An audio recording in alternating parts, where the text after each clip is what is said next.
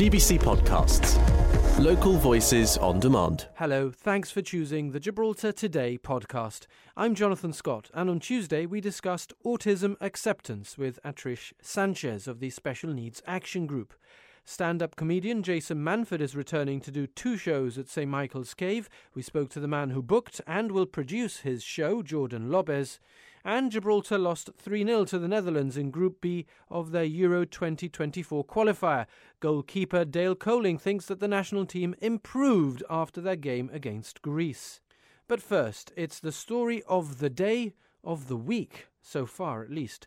The airport tunnel is finally set to open just after midnight on Friday morning. GBC reporter Cristina Cortez joined us in the studio with the latest.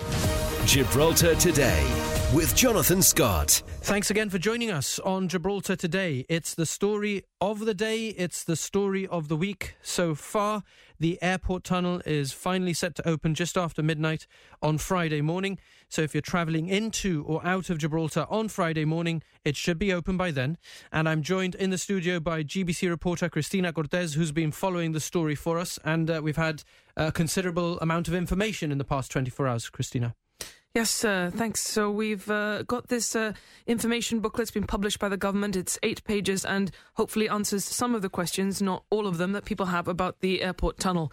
So it explains via a series of maps the different routes for different types of vehicles. The tunnel will become the only route to the airport and frontier for cars, motorcycles, heavy goods vehicles.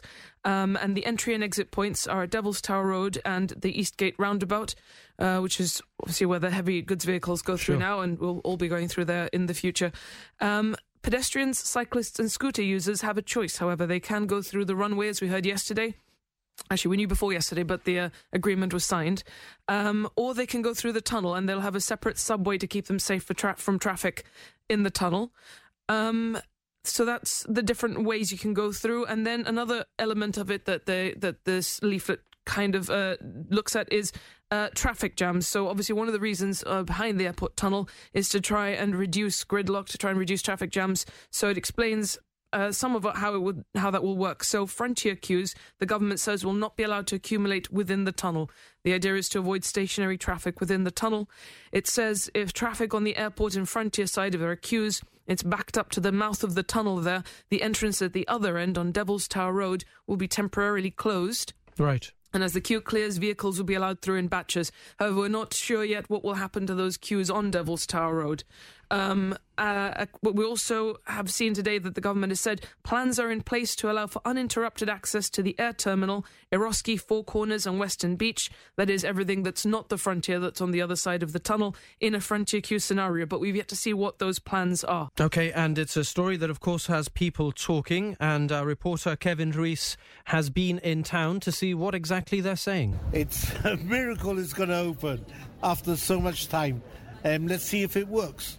I would like to know the plan B, which they say if there's queues, what's going to be the plan so that taxis don't have to join the queue. After 15 years in such a small area we live in, because Gibraltar is highly small, I don't understand how 15 years later it's still in progress. But we've got our Ocean Village that came up very quickly. The Cliftons came up. We've got the other part of Ocean Village, Ocean Spa Plaza, Eastern Beach Terraces. So a lot of new buildings have come up. The main point Gibraltar needed, which is this tunnel to save traffic, the queues, the havoc every Friday, Saturday and Sunday, still delayed 15 years later. So highly, to me, it surprises me a lot that very expensive buildings can go up, but for us Gibraltarians and families across the borders, as well as close friends, are in constant conflict due to this.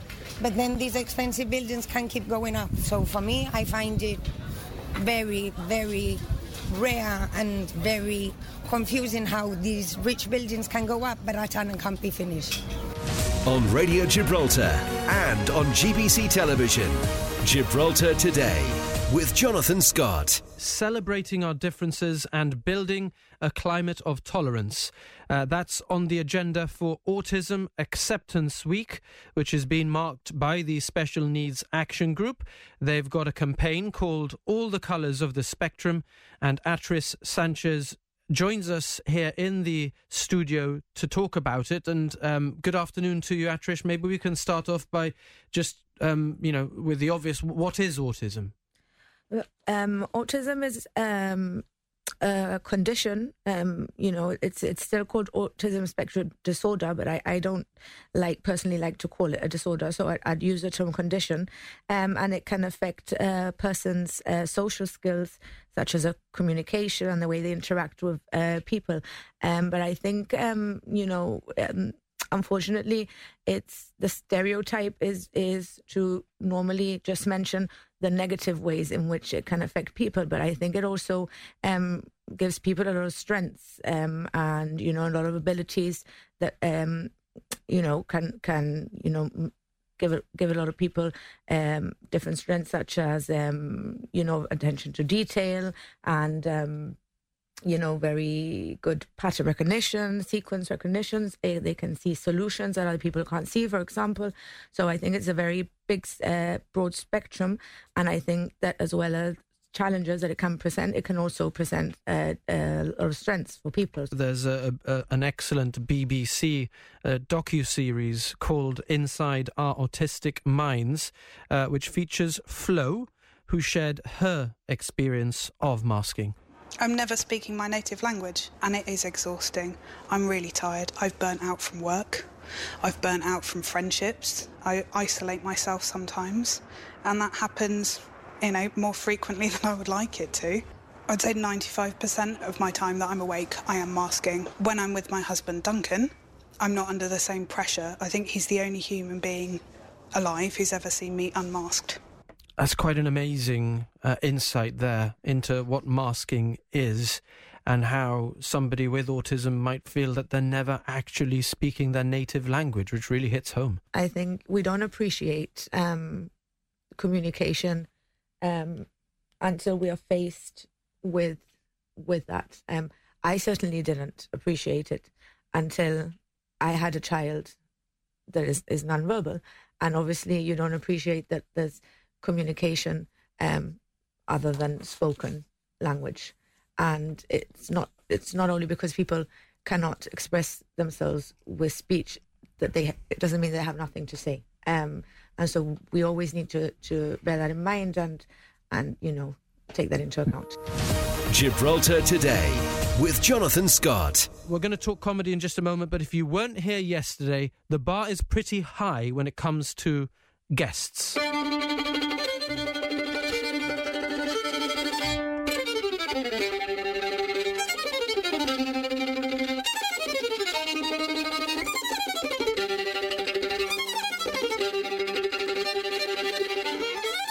What a special talent. Sergei Krylov brought his violin in yesterday. If you missed that, please go to your favourite podcast provider and search for Gibraltar Today. It was spellbinding. And I think Jordan, who is here to talk about comedy, did see that because you shared a comment with me, Jordan. It's just wonderful, isn't it? It was incredible. I mean, just the absolute. It was. I don't even know how to explain it. I wasn't really expecting it, so I was really taken by it, and I think it was quite a moment even for your show, for your listeners. I'm sure to hear that. You've booked some fantastic talent again. For Comedy on the Rock. How easy or difficult is it to get the likes of Jason Manford to commit? Yeah, I mean, it's always difficult because obviously Gibraltar's so out of the way in terms of their touring and in terms of what they do as how they sort of do their touring paths and their sort of what they book and don't book, because they want to fit in as much as they can in one day, and coming to Gibraltar you kind of lose maybe 3 days in your schedule. So it is difficult, but now slowly, ever since 2019, we started going. We had a sort of Jimmy Cargate, as I call it, where we released the first show ever that we ever did, expecting probably not even to sell out our first show. We were, you're never quite sure. And he's a controversial character. He's a controversial character, and also, you're never quite sure. When we bring when we did the first time we ever did it, where Jib was into sort of UK comedy, it's sometimes quite national based, and maybe people might not get it. And people here have always had their own unique mix of what they find funny, you know. So, but yeah, then we had that sort of situation where we sold out in like the fastest we've ever sold out ever. We sold thousands of tickets within seconds, literally. On Radio Gibraltar and on GBC Television, Gibraltar Today with Jonathan Scott. We lost 3-0 to the Netherlands in Group B in the Euro 2024 qualifier last night. If you watched it, it was a good game. It was tense. There was a very brave performance, especially in the second half, after Liam Walker was shown a red card. And a chance. Oh, what a save by Colin. Well, that looked a certainty to be a fourth goal, and Dale comes out bravely and saves at the feet of Verhulst. Yeah, the team played extremely well defensively, and I managed to make a few good saves to keep them out. We were composed and disciplined, and I think we showed a lot of determination in moments when it was needed most. And it's definitely something we can carry forward into the following games. It's a learning curve, and this, so far after 80 minutes, has been magnificent, especially if you consider Gibraltar have been down to 10 men since the 50th minute. I think that's a performance that Gibraltar fans can be proud of.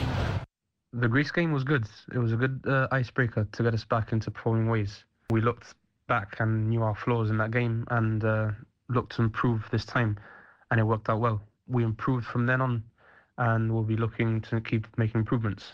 The team looked a lot better organised, and I think that is a very, very good performance to take going into the next set of qualifiers, which will be in June. Yeah, definitely looking forward to playing against a nation like France. It's something else to play against nations of that calibre. And to do so against a former World Cup winners, such as France, is going to be one for us to remember. Now it's time to head home, rest up, and focus on club football. The voice of Dale Coling, who was quite heroic at times, as we heard in that match commentary from GBC's coverage last night. Gibraltar lost 3-0 to the Netherlands, but they take some positives from that ahead of a break now, and also a game against France, a massive game against France this summer.